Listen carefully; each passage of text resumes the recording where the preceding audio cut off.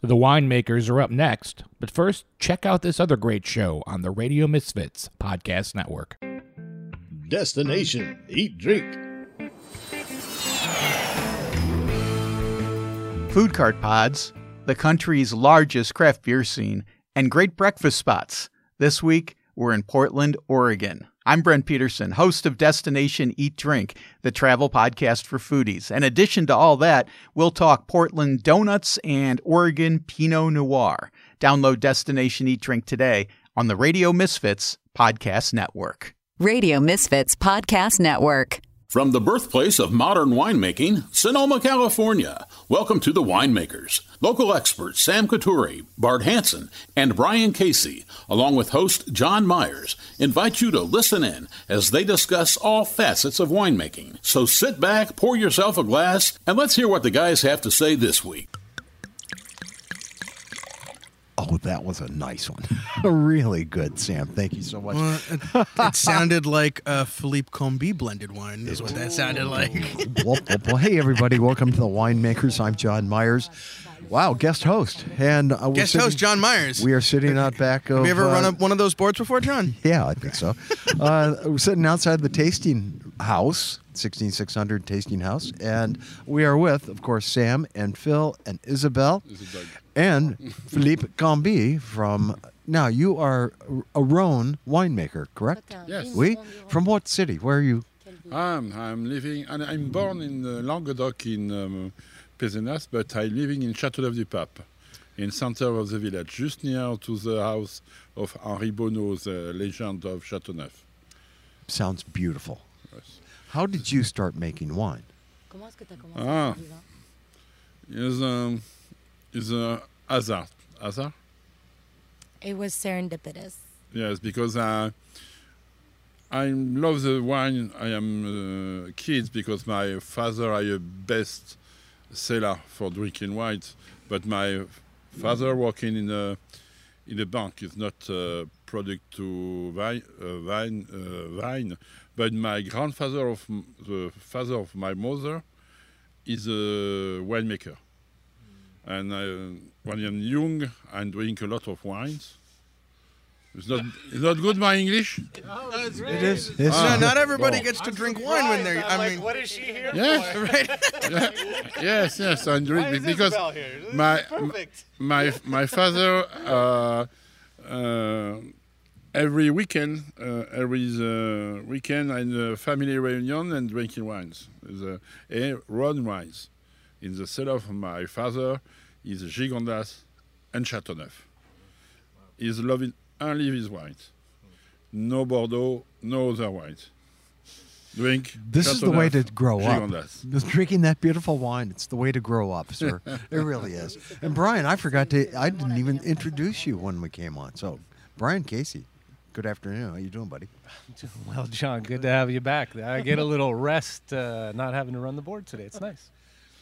You get to drink more that way, Brian. There you go. So we are here talking about a new project that Phil and Philippe Cambie are doing, along with Isabel Gassier.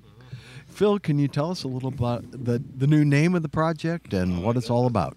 I'll let Isabel say the new name. Please, Isabel, in French. We named it a French one. It's a French name, and so that means Phil can't say it. The project's name is Deux Tetes. And that means? The two heads. Two heads. Very good. Or PC2. Yeah. We were going to say PC2, but we're trying to figure out who is more politically correct. Philippe or Philippe? I don't. And so we had a hard time figuring Philippe that out. Coturri and Philippe Cambie. Yes. PC2. Yeah. Well, tell us about this whole project. How did it come about and what it's all about? Phil? I knew Philippe prior to meeting him from his reputation through other friends that we had in Châteauneuf and through a very dear friend of just about everybody at the table here, Sasha Verheek. So about 4 or 5 years ago, Sasha phoned up and said, Philippe is going to be in town. Let's come into San Francisco and let's have dinner together. So went down, I Ubered down to make sure that I get back in one piece. And Philippe and I and Sasha sat down and had a wonderful dinner at Sasson, and talked wine and talked terroir. And, the whole basis for 16600 is to create wines of place. And with my love of growing grapes and my love of Rhone varietals and Philippe's deep understanding of what it takes to make these great, to fabricate, not fabricate is the wrong word, to stir up the pot and come up with magic with these varietals. And with the love I have for growing the grapes, I said, well, we should do a collaboration. 16600 is all about collaborations. And then, so it started to evolve from that point. And Isabel, where did you come into the picture? So I came in early on as a translator the first time, so I came to California on a trip with Philippe to translate him at A7, and then met Phil in the process, then moved to California, ended up working for Phil, and so when the idea of the two of them working together came up, I just hopped in as a translator at first, and then as, I don't know, boots on the ground. Winemaker, I think, is what you are now, right? You're the. Yeah. Isabel is half of me. She's your right arm. No, it's important because he's little my family because he's a daughter of a best friend to me. He working with me 1 year in Rhone Valley. He's an enologist and a best test is a woman who tests very, very well the wine is very important. And for the project is a global because it's a project to Grenache, but more important to the Grenache is the guys, is the population working with me. And Phil, Sam, and Isabel is a friend, is a little family. And for me, it's very important for making wine because for a good result, very good grape, very good wine, but the wine is better with the wine for friends. Hence, two heads. At this point now, it looks like three, so I'll leave it there. But so you're going to, let me get this straight. You're going to create a French-style wine using your California organic fruit, right, Phil? We're creating a California wine using the ageless recipes or understanding of a grape, of how a grape grows and how a grape can be presented, and that happens to be from somebody who has their roots in France. We can't replicate. No. We can't replicate, but we could create and refine what we're doing in California. Just there's an inherent. After so many years of working with a grape, you start understanding you believe you understand what it's going to be, but then when you meet somebody else who's spent their lives working with that same varietal, that all of a sudden you're shown these new nuances, these other ways of walking down the path to create a wine. That must be actually pretty interesting. You're so familiar with the Grenache end product, and you're finding out new ways you can treat it or not treat it, and it comes out different. Is it any better or just different? Is it any better or just different? It is an expression, and it's a true expression. One thing that Philippe mentioned, wine has to be created out of love and passion, and when you deal in a family setting, it has the ability to blossom, and it's the big idea. The main idea is to express sense of place, and so we have sense of place coming from two distinct regions of the world that know how to grow grapes, that know how to make wine, that have a history based in wine, and we're putting that together to have another expression of what happens when you do a collaboration. Well, it sounds great. How has the wine turned out? What do you think of it? Your personal observations today. Here, Cheers. taste. Oh, yeah. Yes. That's okay. That's curry, and then you guys will probably hear, since we're sitting out at the tasting house, we've got a group Happy that might be coming out and loading up into the VW van in a little bit too. Now we've had the opportunity to have the rosé, but I think both of the Grenaches haven't yet been bottled, right? Still in barrel. Yeah. Should we actually talk, since somebody has to sell these wines eventually, should we actually talk about what they are real quick? Kind of go over that, and then maybe have from Philippe and Isabel and Phil's perspective what the vineyards are about. So with Deux Tetes, we're making currently 3 wines, although I think you guys just came up with a 4th. Thank you. Thanks for letting me know. Cool guys. So we have 3 wines. The rosé, the 2018 Miller Vineyard Rosé, which we've had on the show and we've talked about some of the things that Isabel did making that wine. And then there's 2 current red wines in barrel from 2018 and 2019. So those are the Oakville Ranch Grenache, the only, as far as I can tell, the only Grenache grown in the entire district of Oakville and Napa. Well, who else is dumb enough to do that, Sam? Dumb, crazy, brilliant, genius. It's all a Insanely matter cool. of... Right.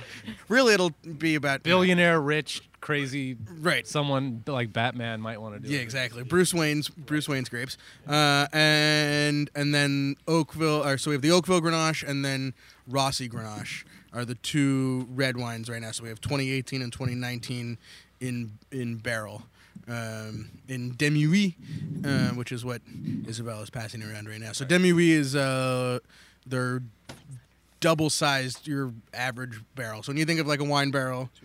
It's a demi-huit is a traditional wood for the demi-huit is a traditional woods using in the Rhone Valley for aging Châteauneuf, and a lot of Grenache of Châteauneuf is a good capacity for making no woodies the Grenache and respects the fruit of the Grenache, respects the spices of Grenache. Well, you know, just right there, the attention to detail that Philippe just mentioned and talking about using a specific barrel, a specific starter to get the Volkswagen going. It's me. But you know the what in our conversations it is demanding that attention to detail.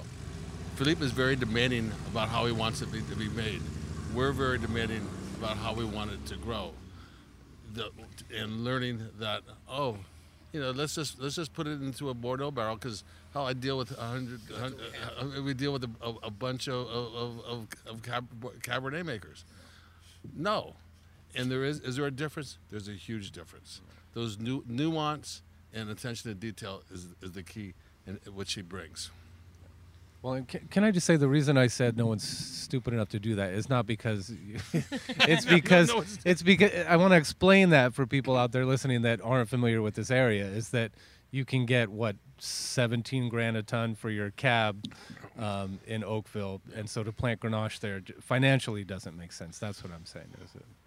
Well, the reason I planted Grenache there because I couldn't grow great Cabernet there, and that's that specific part of the vineyard, right? In that block. Right. No, don't get me wrong. The Oakville Ranch has some of the best Cabernet coming out of Napa Valley right now, but it has the heat, but doesn't have the exposure, and it just looked like a perfect spot for Grenache. And I was really fortunate that the owner and patron of the project loves Châteauneuf. So. And what's the amazing thing about Châteauneuf and about Rhone varieties is we deal with a ton of Cabernet winemakers, and when you mention Grenache, their eyes light up. And then when they see the vineyard, they want the fruit. They say, when can we get that Grenache from Oakville? When can we get the Grenache from Oakville? They can't. Unless they wanted to pay $17,000 a ton, in which case we'll talk. Well, and I wanted to back up a little bit, too, to say that, Isabel wasn't brought to this project as a translator. I know she kind of said that, but she has a little bit. Any of those that have listened to one of our previous podcasts, I think it was from Paso Robles, where we were all kind of hanging out in the room, that we know that Isabel comes from a really good history of winemaking in southern France. Her father, Michel Gassier, is one of our favorite winemakers. And there is a translating element of what Isabel does, and not to talk for Isabel, but I'm going to big up her for a second. Because, this experiment in transatlantic, transcontinental winemaking, it's Phil's grapes here, it's Philippe's ideas for how to ferment and make those wines, and then Isabel's in the middle trying to figure out how to take what we have here and translating that to what Philippe is asking for. So Isabel, she's got the hardest job of any of us, except for she has to put up with the two PCs, first of all. In the harvest, every time when I'm sleeping in my bed, Isabel phone me every day. Well, you are. I'm making this. It's a good conversation. When I am in bed. So, Isabel, I have a question that only you can answer, because you're the one who is seeing the French side and the American side.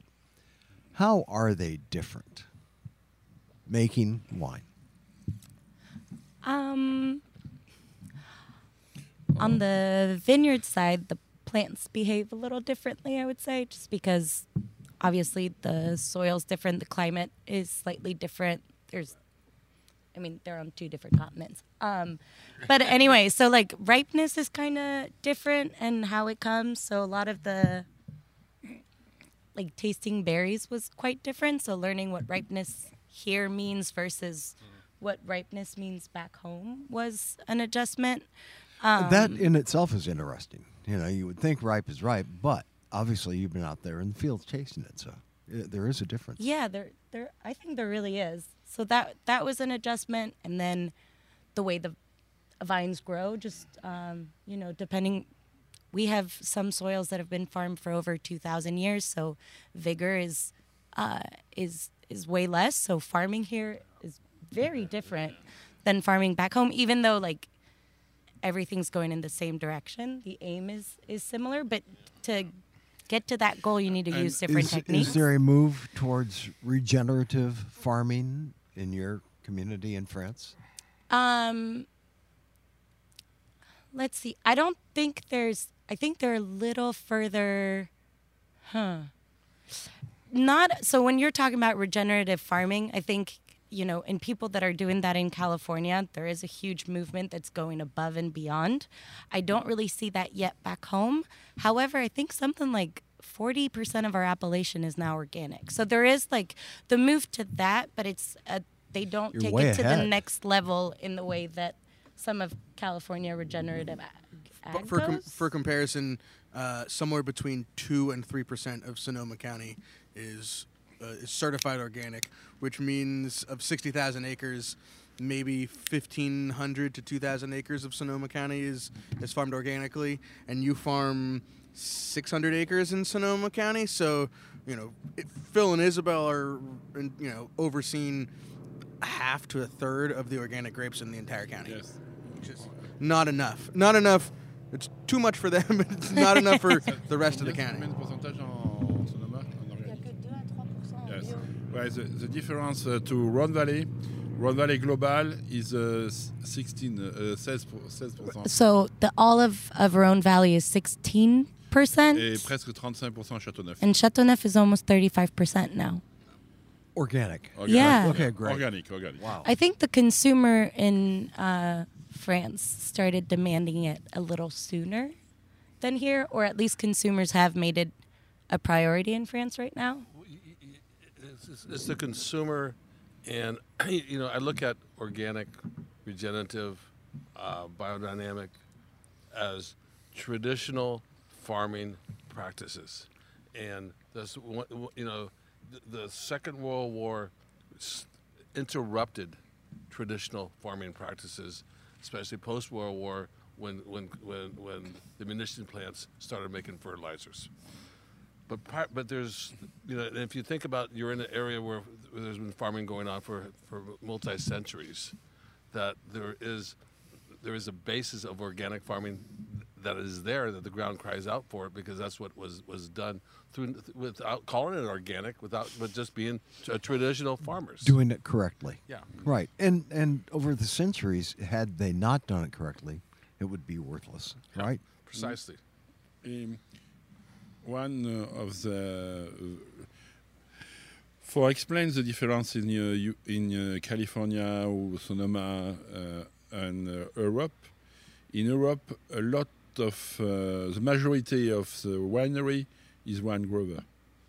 Is the best difference of this region. So just making sure everybody understands, and yeah, it's super, and it's what we're trying to do here. But so the whole in Europe we have the concept of vigneron, which is somebody who makes wine, but farms the grapes as well. And so most people that are winemakers are landowners and farm their own grapes. There's not the dissociation like here with mostly we have winemakers buying grapes from grape farmers. Right. That's really unique here. Yeah, so very. all these other places that have been doing it for centuries, they already have it down. They know what they're doing. So. Yeah. And you know what? Just for a little aside, the other thing that's really unique is for what 166 our Enterprise Vineyards does as a vineyard management company. It's unheard of in Europe. You don't have, we're lucky that we're able to have this type of business here, because it enables me to farm a whole multitude of terroirs and control the farming of some incredible spots. And in Europe, it's kept in the family, which is a big difference, If you could choose a spot, Phil, to go to France and farm in, where would that be? It would be Southern Rhone. I'd love to have a house right down the street from Philippe. Hint, hint, Michel Gassier, when you listen to this. Yeah, I think something could be arranged. You're welcome anytime. Yeah. Yeah. I think you'd probably look pretty damn good over there, just on any given Sunday afternoon in the fields. It's a quiet life for me because my French is horrible. Well, you'd learn. Look at Isabel. Your French is perfect. And you and Philippe. It's my first language. I said French. I meant English. But you talk English every day. It's your life here. Phil and Philippe bonded over a shared two languages. One, the language of terroir, but also they actually both speak Spanish, which is the only reason they were able to become friends.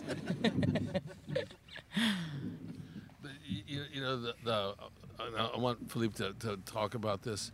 When Philippe and I started talking about the collaboration, and his, he goes around Europe looking at a bunch of different producers outside of France, and I want to know what really attracted him to the flavors of California and what he saw coming out of California.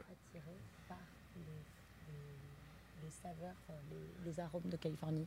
C'est quoi qui t'a donné envie de faire du vin en Californie? Et je peux aider à traduire pour que ce soit bien clair. Yes. First, I love California. For me, is a region the more similar to the south of France and Spanish. Seems climate, seems guys happy, opening. Open, warm it's different people.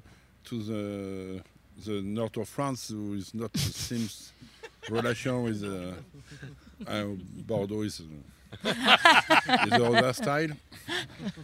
This is one of those moments where we need this on video, because the facial expression that Philippe just made, there's no words in any language that can describe that. Yes, and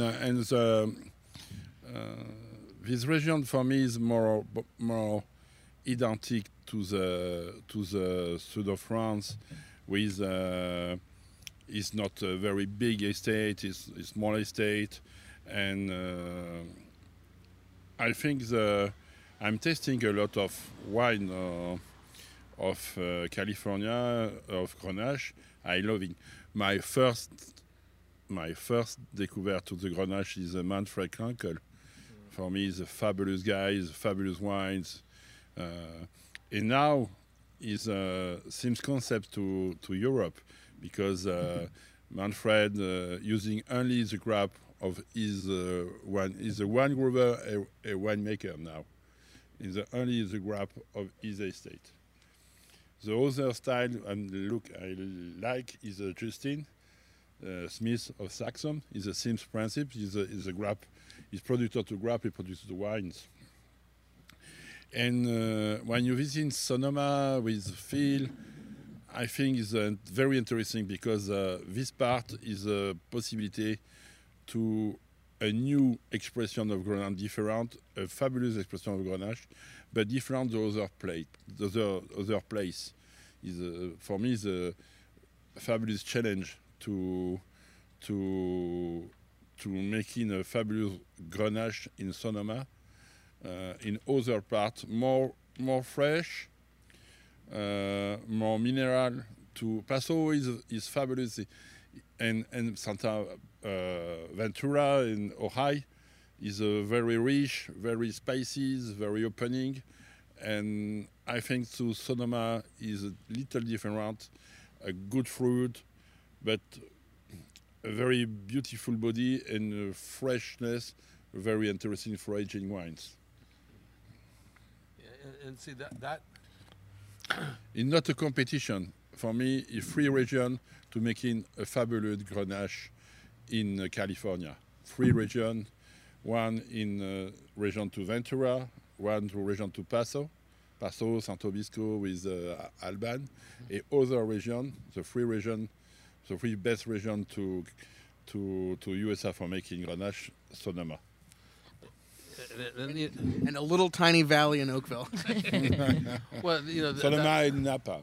And see, it's that approach to wine that answers the question: what area do you like best? It's not what area you like best. What you try to do is make the best of what that area could present. And there's a lot of regions in the world that you could grow Grenache, and Grenache is terroir driven. And to understand how to grow it better here. I mean, since our relationships, I've learned a lot more about how to grow Grenache. But it is to express the sense of place, and that is the key. If you do that, you have a great wine.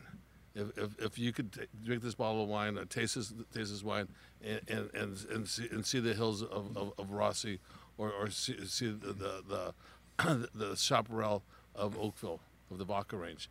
Then we have done our job. Okay, so if we look at that sense of place, and you've just found a new spot in Oakville that was previously planted Cabernet, what's next? Where do we want to go next? What do you think? No, it's different. Yeah, I know. It's different. It's a other style of wine. But for me, Grenache, or the Rhone Valley style of wine, is more adapted for the cooking in California. For the spicy meat, for the Japanese meat, for a lot of cooking and fusion. Californian cooking is very adapted for drinking Grenache, more for drinking Cabernet. Because the Grenache respects the meat, respects the aroma of the working of the cooker man, and is a very good adaptation for when you eating and drinking. Cabernet is very strong, very rich. Is écrasé, comment on dit écrasé? It overpowers. Ça écrase la nourriture. It crushes the food as well. Only steakhouse. Yeah, you can only have it with at a steakhouse. And it's the The problem is it's the big catch-22 when you're on the floor. I don't know how these Psalms do it in Napa, how they can, with a straight face, recommend all these cabs, but they have to because this is where they are, and all these guys come in there for dinner, and they're supporting their local community. But I'm going to order the lobster, Brian. Which Napa cab should I have with it? Happened last night, right, where someone and what Philippe's saying is exactly right. If you're looking for food-friendly wine, Grenache is one of the best.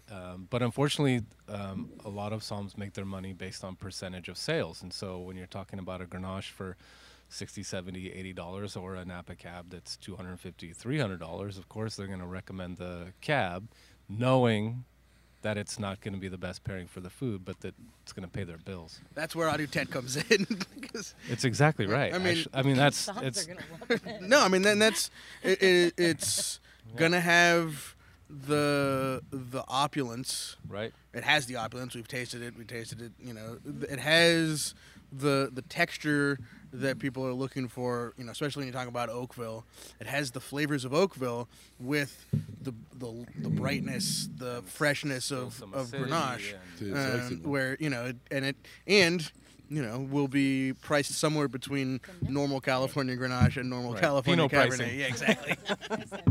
Some of that Pinot pricing. Well, speaking of, Brian, you just poured me a glass, and it's absolutely stunning. What are we consuming here? Let's talk about this wine. So that's a barrel sample. It's fine with me. I'll take a picture of the little tiny bottle. So 600 liter of Deux Tetes Rossi 2018. And so this is probably about half of the final blend. We have 2 more barrels. That's half. I have 1 more of these. Exactly. There's John, that was a $10,000 taste. John, I want some of this. Well, the raisin is very expensive. I like the label you've done there. Thank you. Quite nice. So now, describe this as a psalm would. Or how do you describe it? And then I will have him describe it. Brian. Philippe, est-ce que tu veux bien décrire le vin pour nous? Yes. Okay. Tu peux le dire en français si tu veux. Right. I'm making the description in French because it's more easy for me. On retrouve donc une très jolie robe rouge incarnat avec des reflets briques de Toulouse. Oh my God. He's having a lot of fun here. He's giving me so he's saying things I can't translate on purpose. So he said Incarnat, c'est pareil. It has a beautiful, rich red color that has a few hues of the bricks from Toulouse. So it's and because in Toulouse, you are. Yeah. The city of Toulouse is a construction is all brick, red, but is this style of color. Is because the brick is making in the region of Toulouse with the soil a lot of iron inside, and the iron of the soil making the color to the brick. So it's not like an orange. Say the brick. Toulouse in France is a ville rose. In France, Toulouse is called the Pink City. Yes, They because wash out with the sun construction kind of pink. is construction only in the brick. Yeah, everything's built in brick. Is a pink city. is a reference for French guys. This color. Cool. Right. And John, this is yes in aroma. Now the nose. Now the nose. The nose is very spaces. Very spaces with Badian. There's a lot of spices in the nose. A bit Badian of is anise, star anise. After you are the aromatic to the black cherries, black cherry of Pyrenees is a cherries, Pyrenees little cherries, black and very acidity. They're sweet and sour. In general, to eating these cherries in marmalade for cheese. Okay, so it's usually used to make preserves to serve with cheese. Et after you are a blend to aromatic to en fait c'est un mélange de framboises et de fraises confites. It's a blend of jam from raspberries and candied raspberries and strawberries. And very long, easy to the body c'est très onctueux, très rond et it's beaucoup very de longueur. round and unctuous with a lot of length. Et derrière, on a une trace de licorice, de réglisse qui tend le vin et qui donne envie d'en reboire. Oh, and he says the end is characterized by this licorice that lingers in your mouth and makes you want to drink more of it. And the licorice is very important to Grenache because in the aromatic is easy to pairing with a lot of meat and spices meat, the Mexican foods, but the Chinese foods, the Japanese foods, no sushi, and the really cooking Japanese is for me one of the best grab. A good Pinot is the same, but the very good grab for easy to eating. And me, look me, I love eating.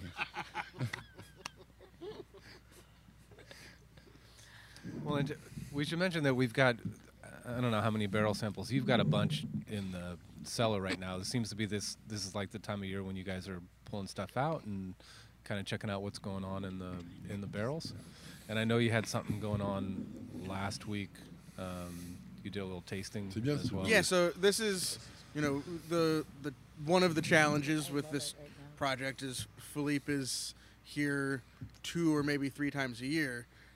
So, what we did last week was tasted every single barrel of Deux Tetes, both of 2018 and 2019, to start working towards what that final blend will be like. I think we're going to do one more blending session right before Hospice du Rhône. And then the other thing that we did is, we're starting 16600 hasn't, especially because we don't do much distribution, we've never really brought 16600 to the press before. But with Deux Tetes, and sort of the nature of it and both the stature of Philippe and Phil, bringing those wines to the press much more than 16600. So last week we tasted with Erin Brooks of The Wine Advocate, Robert Parker's publication. She's the new critic for Oregon, Paso, or Central California, Central Coast, and Sonoma County. So we had a great tasting with her. She's awesome. Shout out to Erin Brooks, one of the most fun wine writer experiences I've ever had. She had a good time. We had a good time. The good vibes flowed. Hopefully good scores flow from that too. And the other interesting thing that we do with the Deux Tetes program is because, especially with the Rossi Ranch, we're still making Rossi Ranch Grenache and Grenache blends under the 16600 label with, our so maybe less intensive is probably the best way to describe it as far as our winemaking practices go. To be able to taste those, how we've always done it and how we continue to do it for 16600 next to what we make for Deux Tetes from the same spot and see, what the differences are, what the winemaking of Philippe and Isabel brings to the terroir. What is the same. What it doesn't matter how you make it. Those, the spice of Rossi is always going to come through. So that's a big part of why the cellar is full of. And then the other thing is we're tasting what's going to go out in the spring 2020 wine club shipment. So the Phil sent me shipment. So there's been 100 bottles or so open every day for the last week here. It's been fun. The thing I'll say, what's really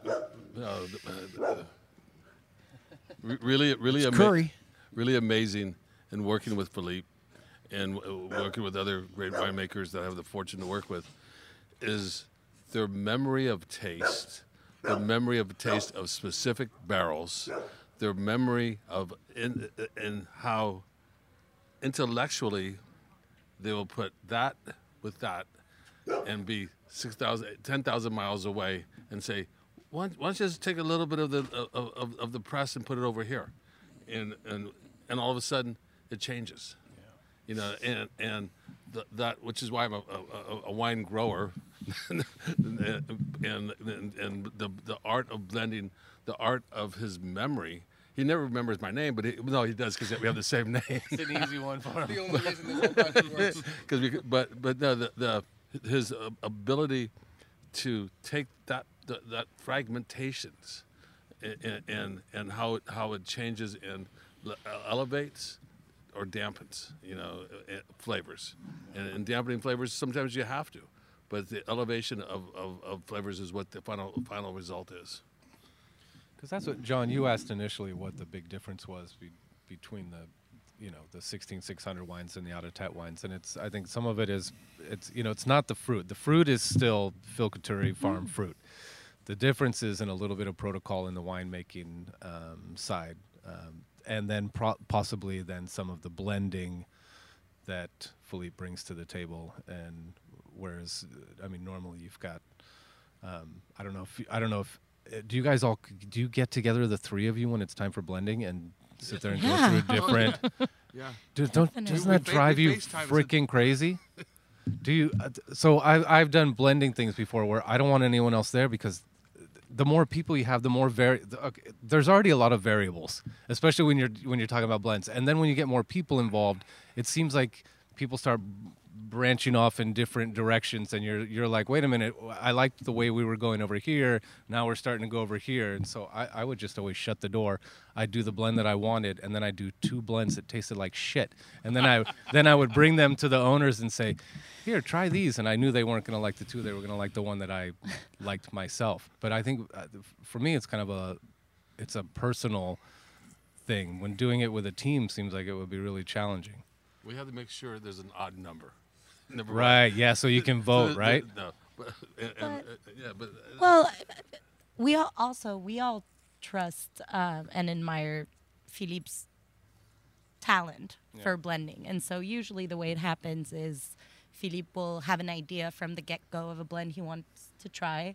As soon as we're done tasting every sample and we're thinking about what we taste and everything, he already has an idea of a blend and is already telling me to prepare it.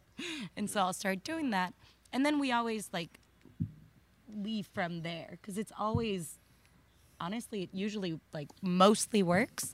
And then we all talk about maybe what we'd like to be seeing a little more of that we saw in the individual samples, and we're like, there was that note in that sample that I would really like to see shine a little more, for example. And then that's the only way we work. We're not proposing fundamentally different blends. Yeah, I think the goal, the flavor goal is there, and and as Isabel said, Philippe is 5 steps ahead of us before we wake up in the morning. Right. It's. I'll never forget. We were blending last year for the last year program, and Philippe took and going for two levels of Grenache blend. One that'll be a collector's level, so to speak, and the other being a Côtes de Rhône. And as we tasted these 50 different wines, he took what everybody agreed on was the best and made that the core for the second one. And I'm going, wow. Yeah. Wow. Right. How do you do that? Where right away we'd have said, everybody said this is the best wine, so it's going to go in this one. Yeah. No. So and to have that confidence and flavor and perception is something that blows my mind when Philippe does it. Phil, a question for you. This must be a very rewarding process you're working through right now. Emotionally, not financially. No, money has nothing to do with it. It's self-satisfaction. We really take pride in the grapes that we grow, and there's nothing better to see that your kids come out with a little bit of an education that you didn't have. But It blows my mind. You know, my favorite time during the growing season is walking the vineyards with winemakers, discussing what the product is going, the final end is going to be, what their visions are, and then this time in the late winter, early spring, when we start tasting together and seeing if number one that happened, or what detour it took, and what caused those detours. It is really fulfilling and consuming. It consumes a lot of time and a lot of brain cells. Well, and the idea with the Deux Tetes project, you guys started off with one rosé and two Grenache, right? But the idea is to keep it sort of small, or are you talking about if it becomes maybe popular, you add on a few other varietals, or is it primarily Grenache going to be the focus? Well, right now, we're going to do all Pinot Noir, Cabernet, and Chardonnay because we sunk a bunch of money into the Grenache, and now we're going to recoup it with the Cabernet. No, to be honest, Neighbor the pricing? label design for the rosé and what we're working on for the red wines doesn't even say the varietal, because Deux Tetes is a Grenache program, and if you need to ask what variety Deux Tetes is, you're probably not an Deux Tetes customer. Right. So that's throw down. Yeah. No, I mean that's look. This is what it's about. It's true. No, it's true. Right. We have the King of Grenache. Right. We have the crown princess of Grenache, and we have.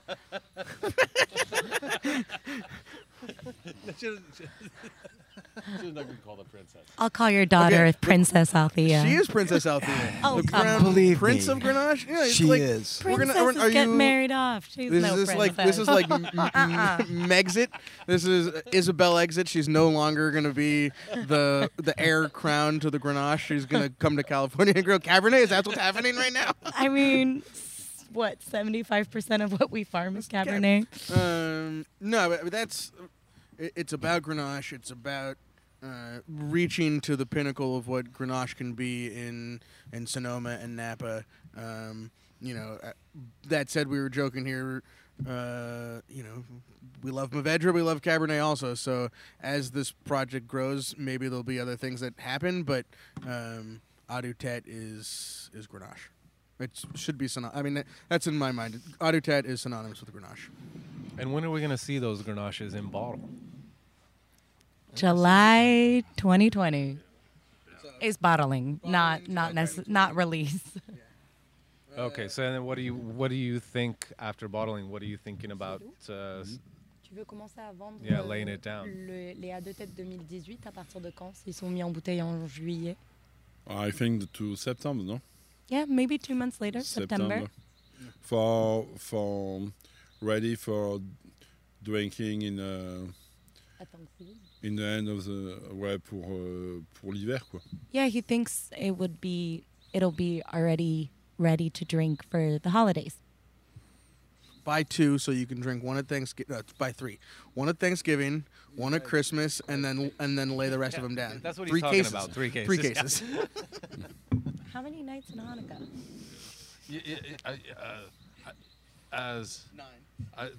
My vision of what we're doing is these are wines that are collectible, when you're I've been collecting wine for a lot of years, and so all of a sudden you have older wines in your cellar, and to see these wines are made to age. A great wine is also accessible when it's young, but the Grenache, a 20-year-old Grenache is definitely nectar, and it shows the seriousness of the grape and of the wine. I've never seen one that old. I can't get them that old in my place, Phil. You can go on the Benchmark website, John, and buy them that old.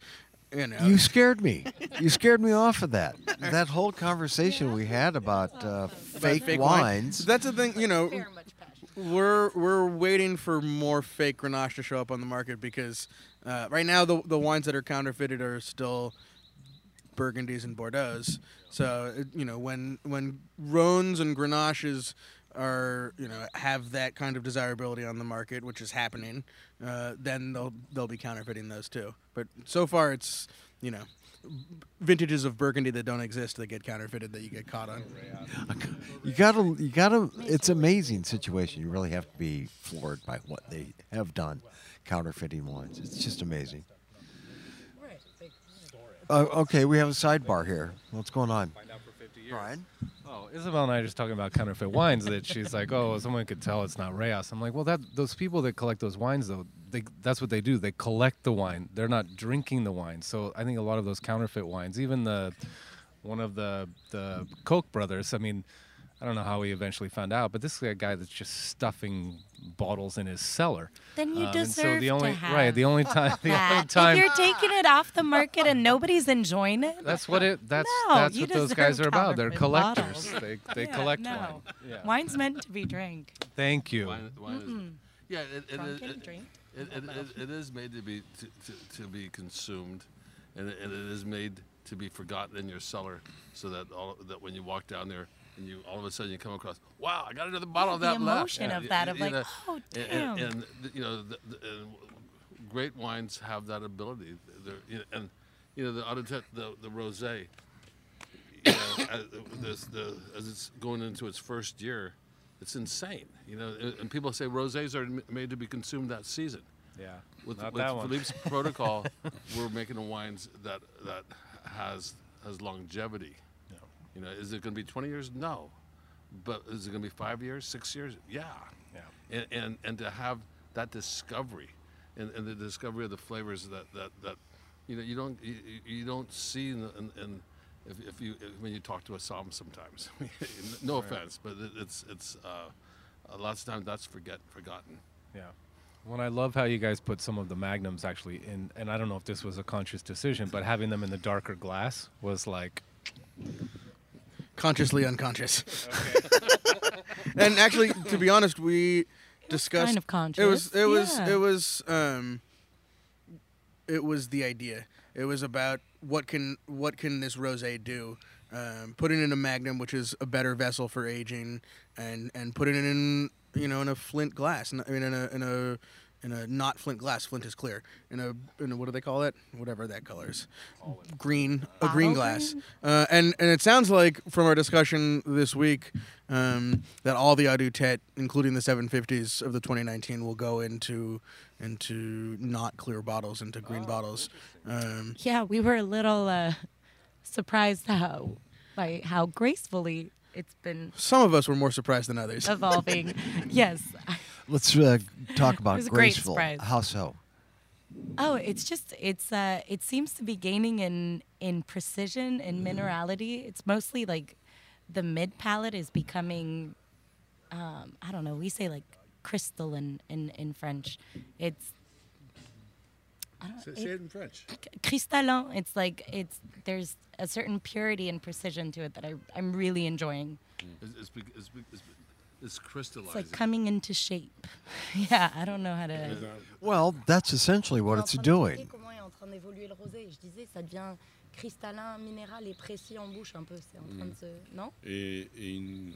A body of the rosé is fabulous because now is a very good drinkable for. It's not a principle to rosé for aperitif. It's a rosé for eating. Is one. En fait, c'est in French. C'est une bonne pour les gens qui ne voudraient pas boire un rouge. C'est un rosé qui peut faire tout le repas, quoi. It says for people who wouldn't really want to drink red wine, it's a rosé that can go perfectly well with a whole dinner. Yeah. It's very much a food-driven rosé. I find that very correct. We drink a lot of Grenache. I think it's, first of all, I live here in mini Rhone area, but I mean, it goes with everything. I'm a big fan of it. And thank you again. You know, you're making wines that are really appreciated, and they're easy to appreciate. The sense of place comes through, and the care that and you were talking. It's developing. It really is. I mean, it's a living thing, and you bottle it and sell it and drink it when you think it's going to be the best. It's a pretty fascinating process. It really is. Now, Isabel, what is? I don't know if this was a journey that you thought you were going to be on when you first came here. Oh, not at all. Yeah. So what does that mean as far as your future plans? I mean, you're involved in this project now, right? That's now you're looking years out at. I see this collaboration going on for multi generations. Wow. How's that? Okay.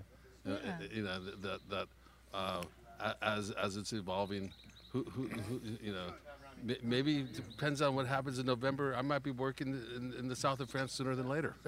Yeah, this project never had that was a political statement. Specific I was like, oh God, yes. No. November, we have a very important thing this November. Yeah. To change the attitude of so we could say America instead of just California. Yeah, you know what? There are plenty of people who want to come over there. So when you build that place, have 2 or 3 outhouses that you can lease all year long, coupled just for podcasting. Okay, so we'll do podcasting around the Rhone area. We'll get who's your friend in Sam? Kelly. Kelly McCall. Yes, we'll get him to take us around to a few places and talk to some great folks while we're there. So, well, this has been a really interesting discussion. Philippe, Yes. your comments on the final product that you are looking for here. Are you there? This new line, is this perfect for you? Au produit final que tu souhaites et que tu souhaitais, est-ce qu'on y est? Est-ce qu'il y a de la marge de progrès? Qu'est-ce que tu aimerais y voir? Ou est-ce que tu trouves qu'on est exactement où? Est-ce que tu trouves que tu as exprimé tout ce que tu voulais? And every time it's possible to progress. Yeah. There's always room for improvement. For me, the perfect wine in really no exist. It's important to every time you put a little touch more for progress. And now I'm happy to the 2 vintage making, but it's just the 2 vintage. Is for a good expression for the wine in 10 years. It's important to a long trip, a long development for every time making the best wine in the vintage. Depends to the vintage because the wine is not every. The vintage is every time the themes. It's important to making the best wine in the vintage, and the objective of Deux Tetes is making a beautiful Grenache every time. But I think nobody is perfect. And I think it takes a lifetime to really understand a site. And we're always learning. And this project is every year you're tasting. I mean, as much as there's things that we love about the wines, there's always little things that we want to see enhanced or diminished or whatever, fine-tune. And that takes another year of observation and of experimenting, and then. But aren't all you over lucky again. You can do that again and again? Oh, I and love again, it. and again. It rhythms your life. What's the old phrase? What a long, strange trip it's been, right? And it'll get stranger for sure. Trippier. Sam, what have we not asked? How you can buy it? And